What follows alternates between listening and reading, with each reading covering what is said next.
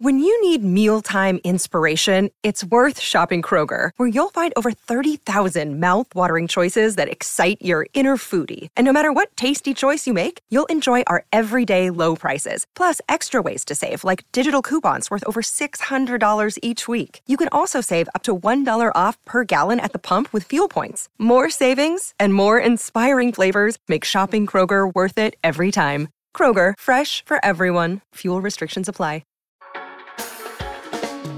Hey everyone, if you like this podcast, go behind the paywall to get privileged access to the smartest minds in finance. Visit realvision.com/rvpod and use the promo code podcast10. That's podcast10 to get 10% off our essential membership for the first year. Join the Real Vision community and learn how to become a better investor. And now to the top analysis of today's markets.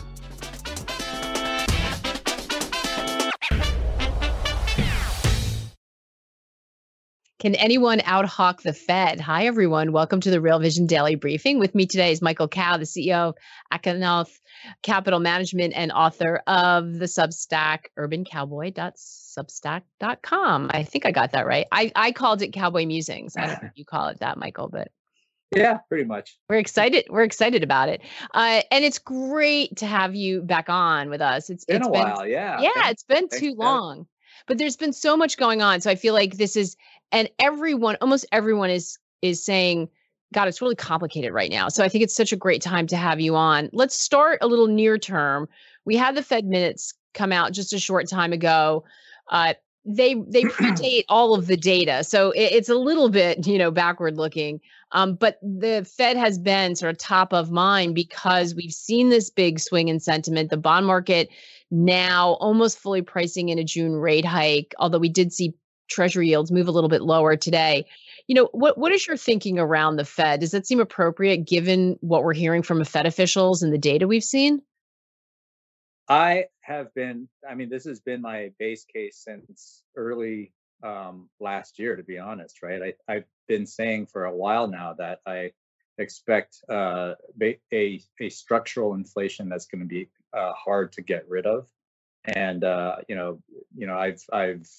been tweeting all last year that I just don't think that an imminent Fed pivot is in the cards, and they've said that, right? But but the market, especially the bond market, has chosen to not believe the Fed. But everything seems to point in that direction, and with the recent spate of upward CPI revisions and even the recent print, and especially given how strong the economy has proven, this doesn't come as a surprise to me at all, which is why I think that we're about to see a resurgence in the dollar wrecking ball again. Ooh, that's always a scary prospect. Let's back up 1 second. So there was a feeling that the Fed, and I think it probably came from Powell's, press conference when he didn't seem as sort of angry and kind of talked about inflation moving in the right direction. I think people kind of ran with that mistakenly. If we listen to what you just said, how does the Fed fit in with what's happening globally with the global central banks? We started the show with a question that you posed in one of your pieces. Can anyone out-hawk the Fed? Is the Fed the lead car here in this fight against inflation? I really think so. So that thread that you're alluding to, I think I wrote that back in beginning of January, and I basically pointed out that there are a number of reasons, and I see you have one of the charts from that thread up there about household debt to income ratios. But in that thread, I highlighted, for instance, the U.S.'s relatively low household debt to income ratios. The U.S. is the lowest in terms of percentage of variable rate mortgages. From a central bank, asset weight perspective, also the U.S. has the most maneuverability, and you couple that with just the relative strength of the U.S. When you look at for instance, the Eurozone, or you look at the UK, even though the rates of inflation there are still significantly higher than they are here. I think it's a mistake to just think that Andrew Bailey or Christine Lagarde could really keep up with Powell, because I think the last UK GDP print was already skirting the zero bound. And not to mention, we all know about the gilt fragilities, right? And then the ECB has its own issues with trying to, juggle a whole bunch of different spreads that they need to keep together with the TPI. And then you come to the big elephant in the room, which is China. Oh, I forget, before we get to China, Japan obviously is constrained by its yield curve control policy. And, the market went into a complete tizzy just because they relaxed that bound by 25 basis points. I still think that, the incoming BOJ governor will have to choose. If he has to choose between sacrificing the JGB market or sacrificing the yen, it's got to be the yen, I think. And then you come to the big elephant in the room, which is China, who we're embroiled in this great power competition with, right?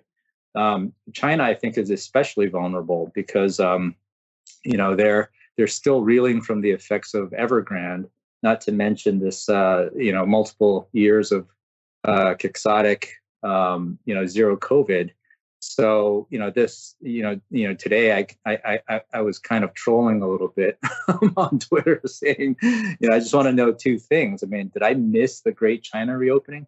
I wrote a thread about that as well, saying, kind of poo-pooing this whole idea that the Great China reopening was going to cause, some people were calling for oil to spike to 200, and as much as I'd like that to happen, since I am a long-term bull and I'm invested long-term in that thesis, I really think that 2023 is going to be challenging for oil, at least in the first 2 or 3 quarters of this year, because of the demand destruction situation and the fact that, China, this great reopening was so anticipated, but yet they're coming into it from a big position of weakness, right? Their product inventories are already at tank tops. So what are they gonna? It's kind of like, what are you gonna do for an encore? It's already kind of priced in. So I see the PBOC doing all it can to try to resuscitate the Chinese economy, and to me, that just puts more downward pressure on the yuan and upward pressure on the dollar. Wow. This is why we love having you on, Michael. There's like 20 things we need to unpack from that one answer, and they're all so important. Let's talk about the dollar wrecking ball first, though. So, we had a lot of people saying, that the top is in on the dollar, that it maybe extended even beyond where it would have been, that's it. The high is in. We have seen in the last 3 weeks or so, the dollar strengthening again. Do you see a prolonged period of dollar strength because of the central bank policy and the fact that that there isn't anyone to out-hawk the Fed, as you put it? Or is this a shorter term feeling that we're going to see that dollar strengthening again?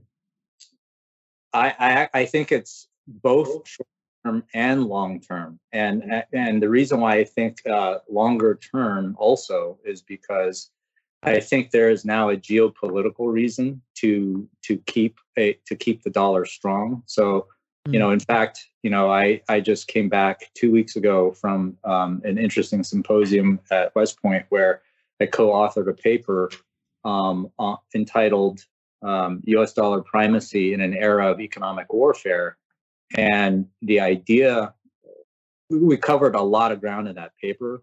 We talked about the importance of defending our flank from an industrial policy perspective, but we also talk about the importance of, when people talk about how the U.S. has weaponized the dollar, they're mainly referring to the seizure of, basically Russian reserve assets, right, and financial sanctions.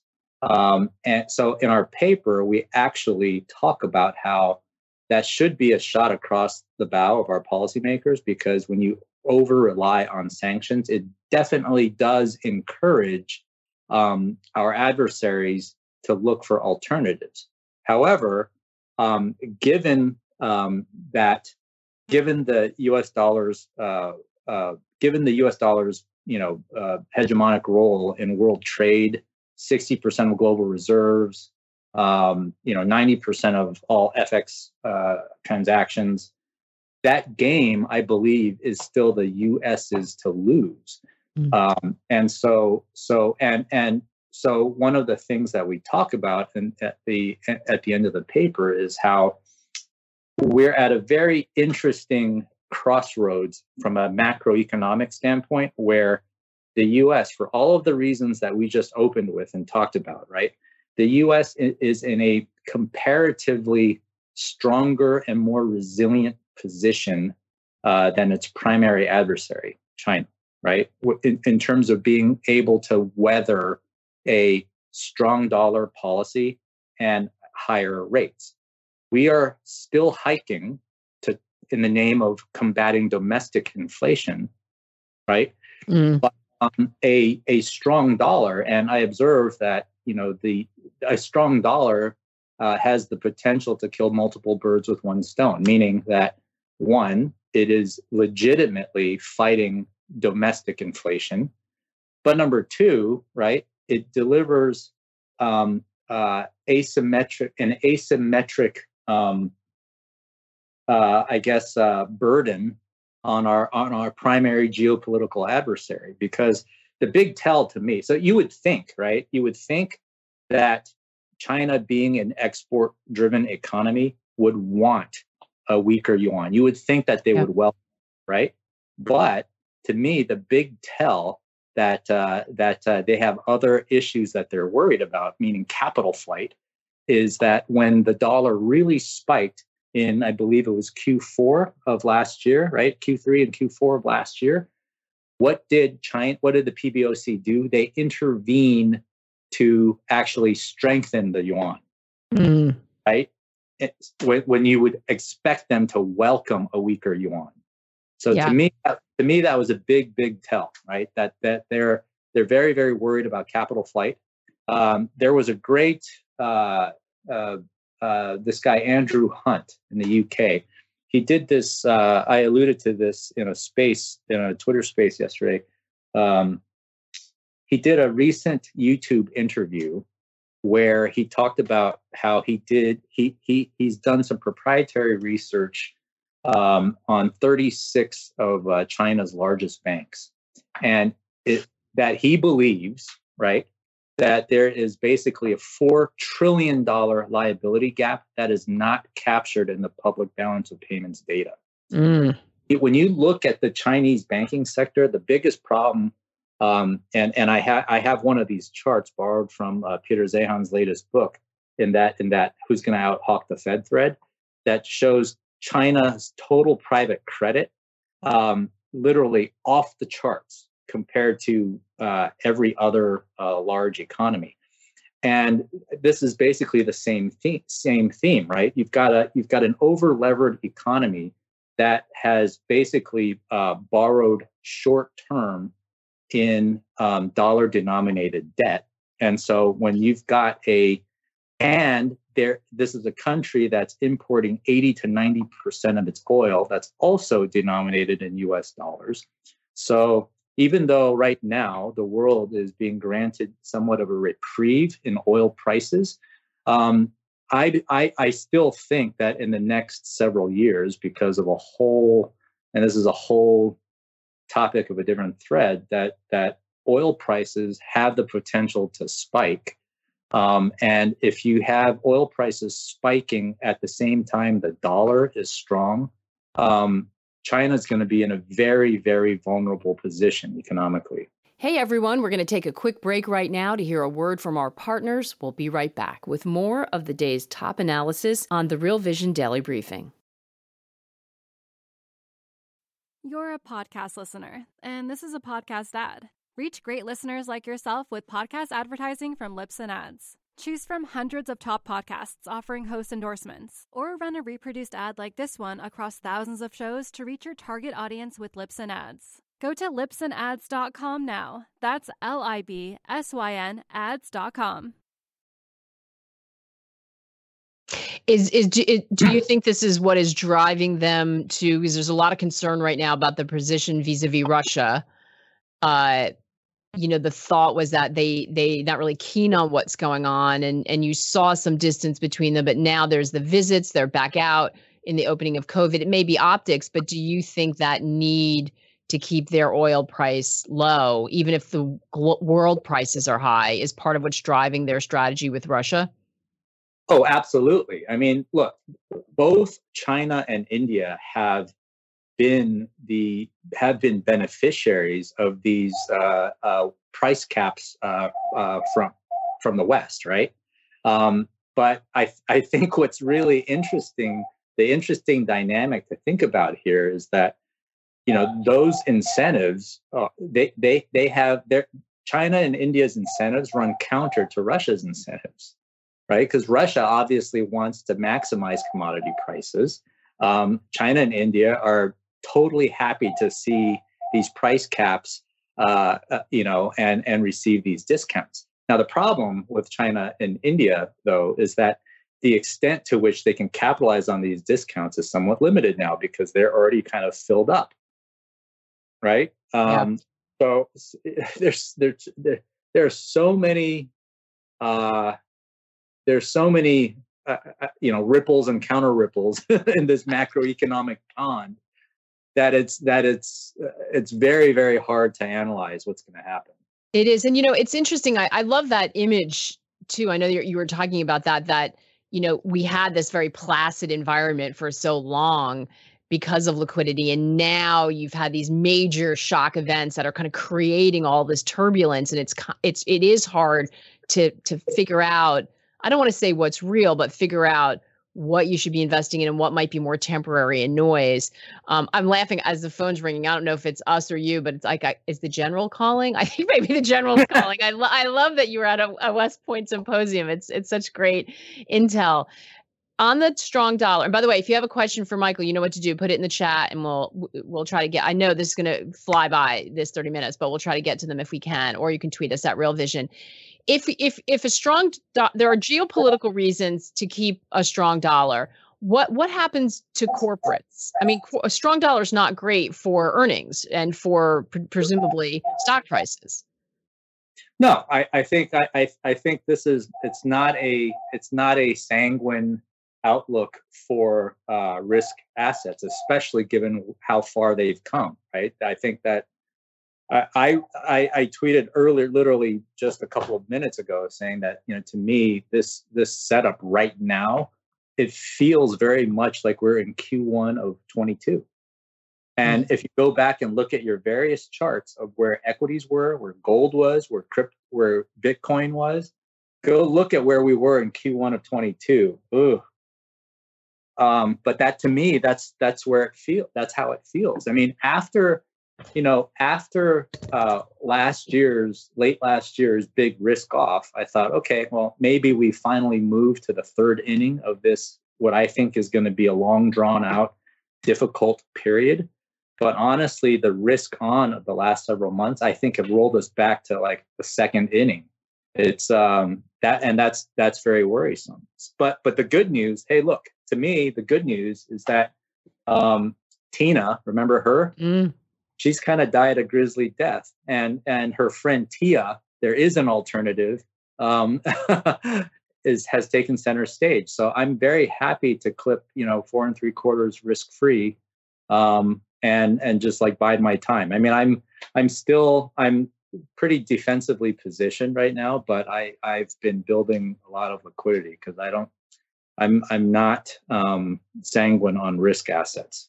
So is it just that we grind and it's this choppy environment for risk assets, or do you think there could be another serious leg down if you're talking about comparisons to Q1 22? How ugly could this get?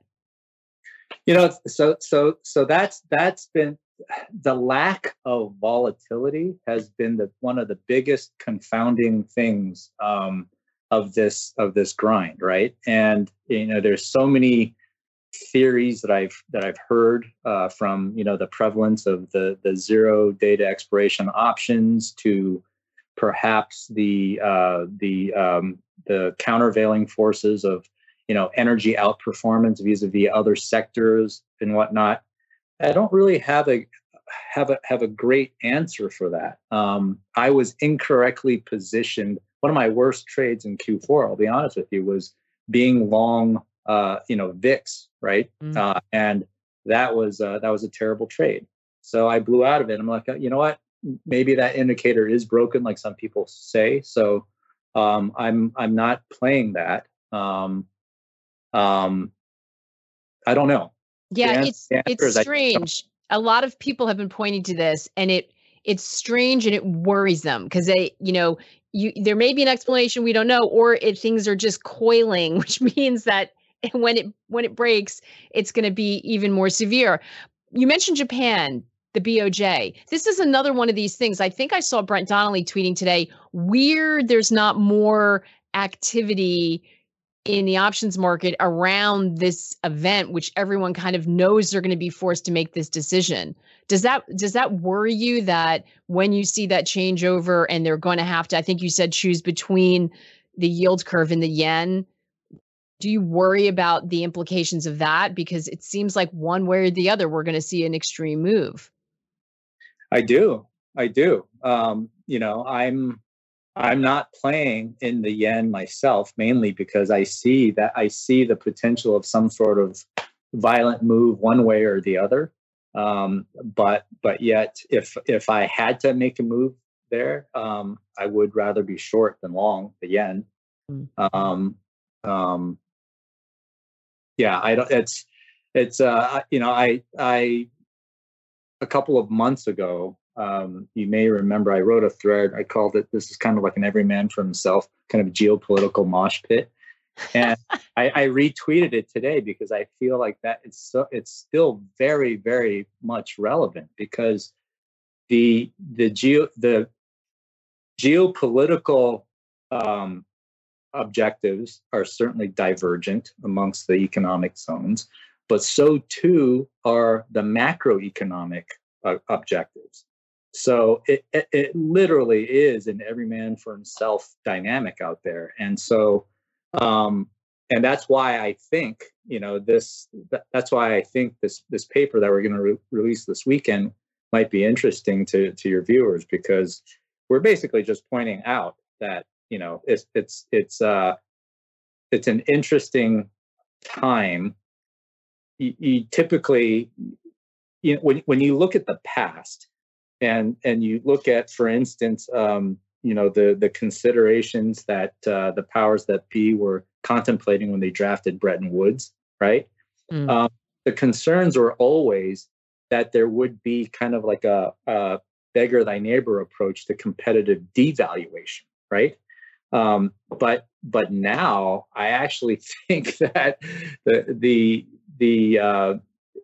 it actually behooves us to actually have a stronger dollar from a geostrategic standpoint, even though that isn't necessarily good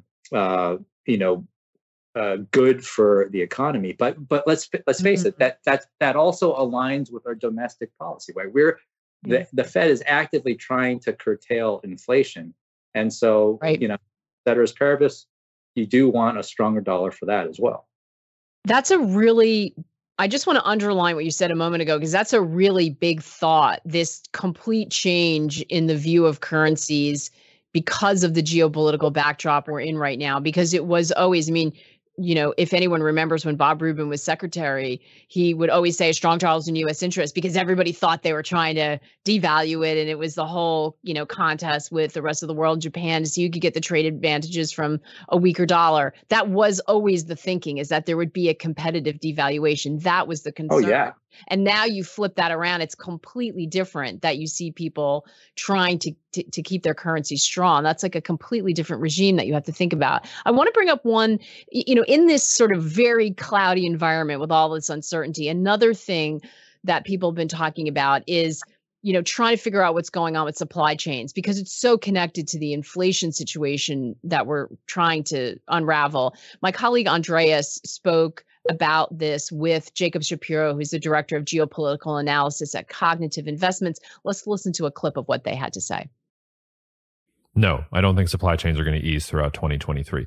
That doesn't mean that there is an opportunity there, but I think it's a mistake to think that the last couple of years was we had a COVID-19 pandemic and we had U.S.-China trade war, and eventually things are going to get back to normal.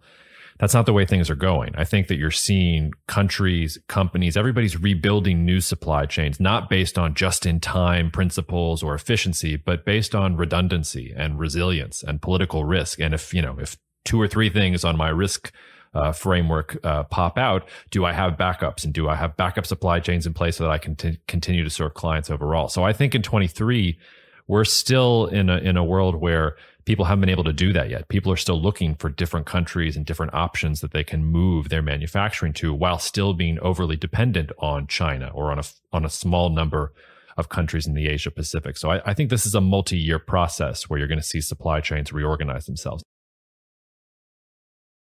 That full interview is available on our website. If you're not a member, hit the QR code and find out how to join. Really fascinating conversation. They spent a lot of time talking about semiconductors, which was really interesting. Michael, as you look at, this is like another one of these issues. And as you pointed out, we have them everywhere as you're trying to figure out, is this temporary? Is this a structural change? How is that going to affect? How do you navigate an environment with so little clarity? I mean, is it just having a much higher level of cash?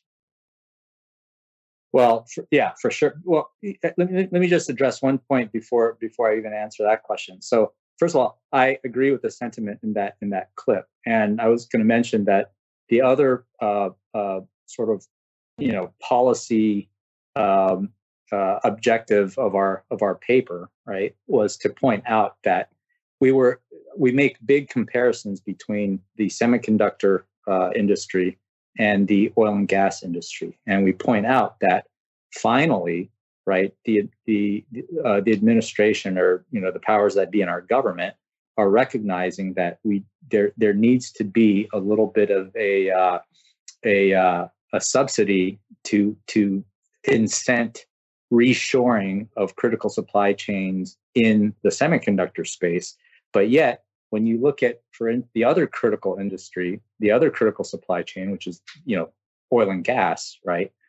Because of ESG initiatives, we have actually left ourselves in a very, very precarious position there, right?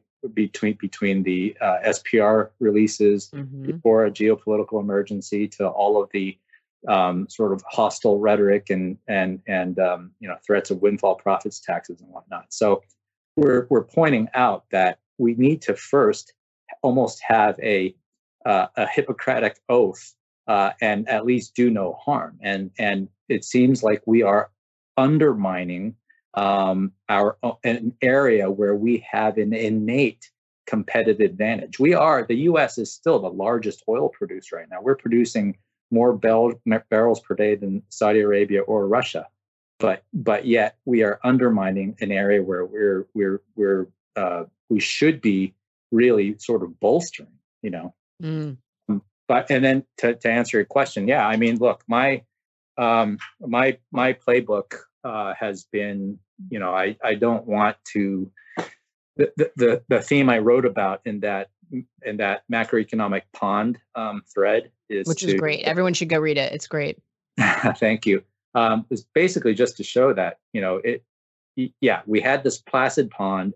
It got interrupted by a big rock thrown in the center, and then even initially, those ripples emanating out from the middle of the pond, representing sort of, the ever widening arc of inflation, right? That was relatively easy to call. At least, so for me, I was very, very, bearishly positioned throughout the year. But then, as these ripples start encountering some kind of resistance, right, in the form of counter ripples, meaning Fed action, demand destruction. Some of those ripples wind up counteracting, some of those counter ripples wind up counteracting the ripples. And then, but then there's this confusing interplay where some of the counter ripples actually augment the original ripples. So I'll give you an example of that. So when I talk about the dollar, right? The dollar, a strong dollar is a counter ripple to inflation here. But it is an augmentative ripple outside of the US. And so then what does that do to central bank policies outside of the US? It's so hard to read. And so I just want to highlight that I think at the end of my thread, I basically said, look, I think we're in this environment, which I call the big chop right now. It's basically, you think of a pond where you've got ripples everywhere and you can't even see your own reflection anymore. And the big mistake would be to read every little ripple as like the start of some big new trend, which, the number of times that I've seen with this recent risk on, calling it like, the start of like a brand new bull market, I just kind of roll my eyes. I'm like, what possibly are they seeing that I'm not seeing? Because to me, that's as clear as mud. I cannot see that. And I just don't want to commit any unforced errors here. We're going to take another quick break to hear a word from our partners. We'll be right back with more of the day's top analysis on the Real Vision Daily Briefing. You're a podcast listener, and this is a podcast ad. Reach great listeners like yourself with podcast advertising from Libsyn Ads. Choose from hundreds of top podcasts offering host endorsements, or run a reproduced ad like this one across thousands of shows to reach your target audience with Libsyn Ads. Go to libsynads.com now. That's LIBSYN ads.com. I think this is a really important point to bring up. It's something that we touched on in the newsletter as well today, inspired by the fact that you were coming on. And I think we're so programmed for action, right? The idea of sitting and not doing anything feels uncomfortable. People are trying to time it. They're trying to get that entry point, but maybe that's not always the right thing to do. Yeah, so today I went back and I had this. I kept this ongoing investing ruminations thread over the last 2 years, and I really it's kind of like my own journal of like trading lessons that I've learned throughout my career, and I put it in an ongoing thread. But then I thought, you know what? I actually went and I collated it and I put it on my Substack today, and just rereading it actually just helped me think of. I need to take my own advice. Is what I'm saying.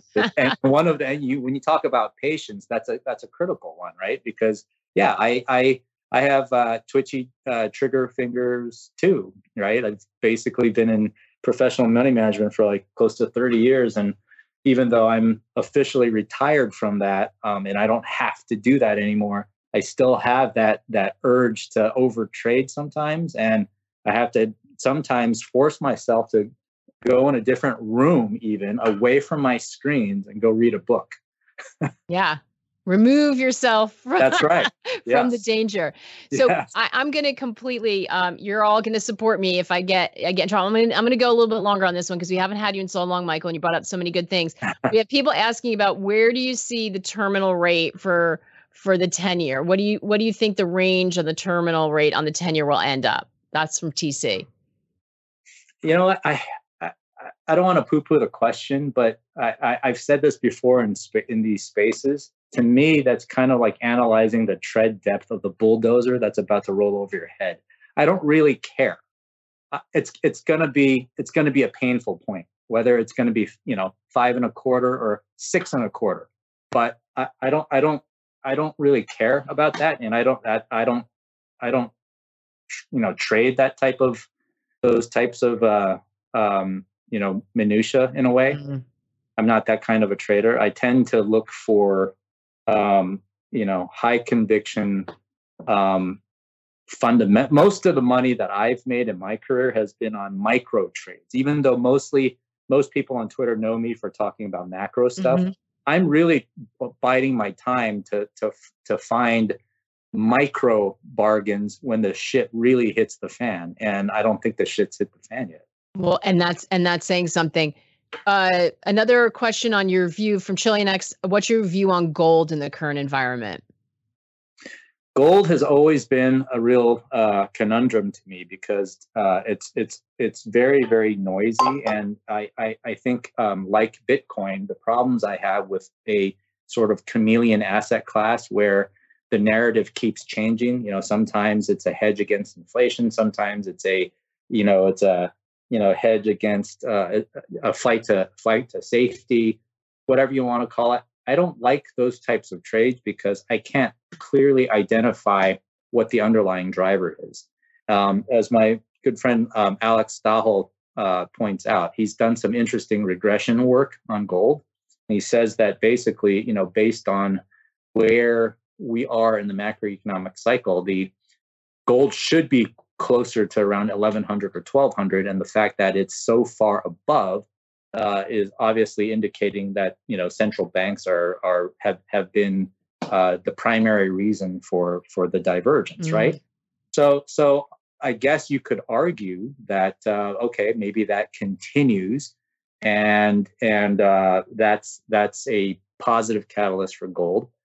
I actually tend to take the other side of the argument. I worry that how do you know when the central banks are done buying and whether or not the central banks need to liquidate gold? Okay, especially since the central banks that are buying are probably the sanctioned central banks, right? That are trying to get away from the U.S. dollar. But if they're stockpiling gold, at some point they need to pay their bills. Where are they going to sell? Yeah. Okay. So great point. So that worries me. And so the fact that the distance from 1800 down to 1200 is a very large gulf. That doesn't make me feel good about gold. And the last thing I'll say about this is that gold, I guess it's the closest you can come to a commodity that's also considered to be a form of money. But is non-interest bearing money. And now you've got interest bearing money paying you 5%. That's right. I'll pass. I'm not a fan myself. Yeah, excellent points, and counter to a lot of what we hear from people who are bullish gold, who tend to be kind of firmly in that camp. We're out of time, but I want to ask you one last question. We dropped in the chats where you can find Michael's Substack. In one of them, you talk about something because we've got so many things that seem like they're on a hairpin. We've got these geopolitical stresses, central bank stresses, currency stresses. We've had people ask in the shows, what do you think the next black swan is? Which we know it wouldn't be a black swan if you can identify it. But you talk about gray rhinos, which I thought was so interesting. What do you mean by that? Well, beware the gray rhino. What's that? Well, that's actually okay. So in my last weekend, I put out a thread that talked about this West Point symposium that I presented at. And it was basically just summarizing some of the keynote comments from one of our ex-ambassadors. And he was talking, I found that it was the first time I had heard that term.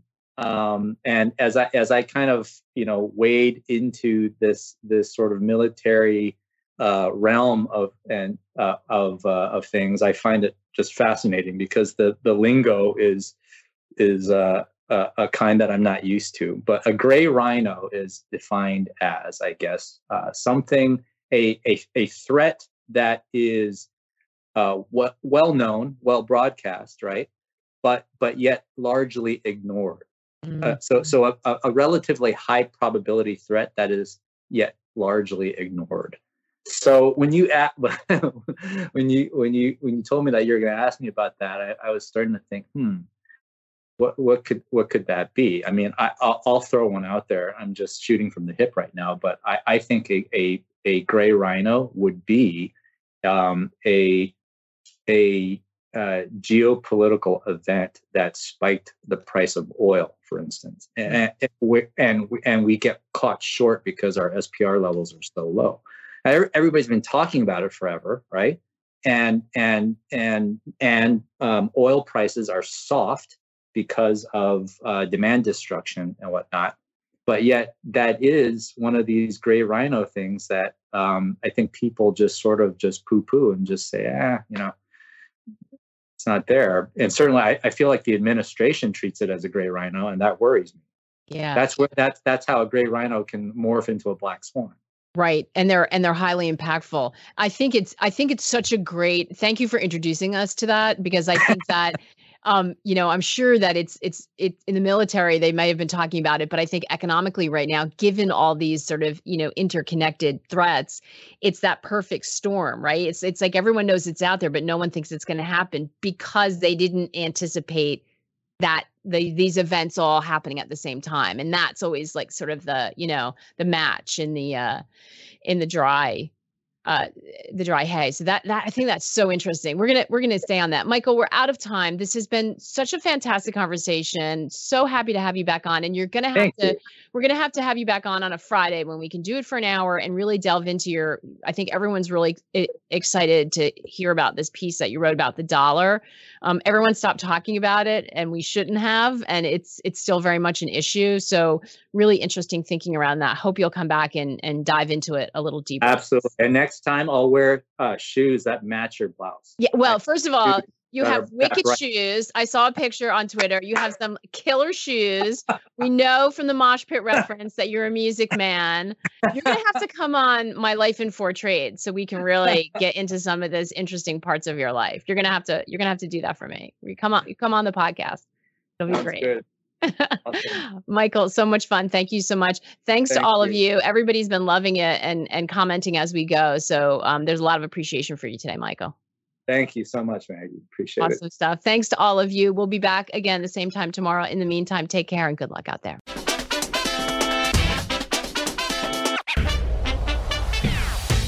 What's up, revolutionaries? Thanks for tuning in to the Real Vision Daily Briefing. For more content like this, head over to realvision.com and get unfiltered access to the very best, brightest, and biggest names in finance. You're a podcast listener, and this is a podcast ad. Reach great listeners like yourself with podcast advertising from Libsyn Ads. Choose from hundreds of top podcasts offering host endorsements, or run a reproduced ad like this one across thousands of shows to reach your target audience with Libsyn Ads. Go to libsynads.com now. That's LIBSYN ads.com.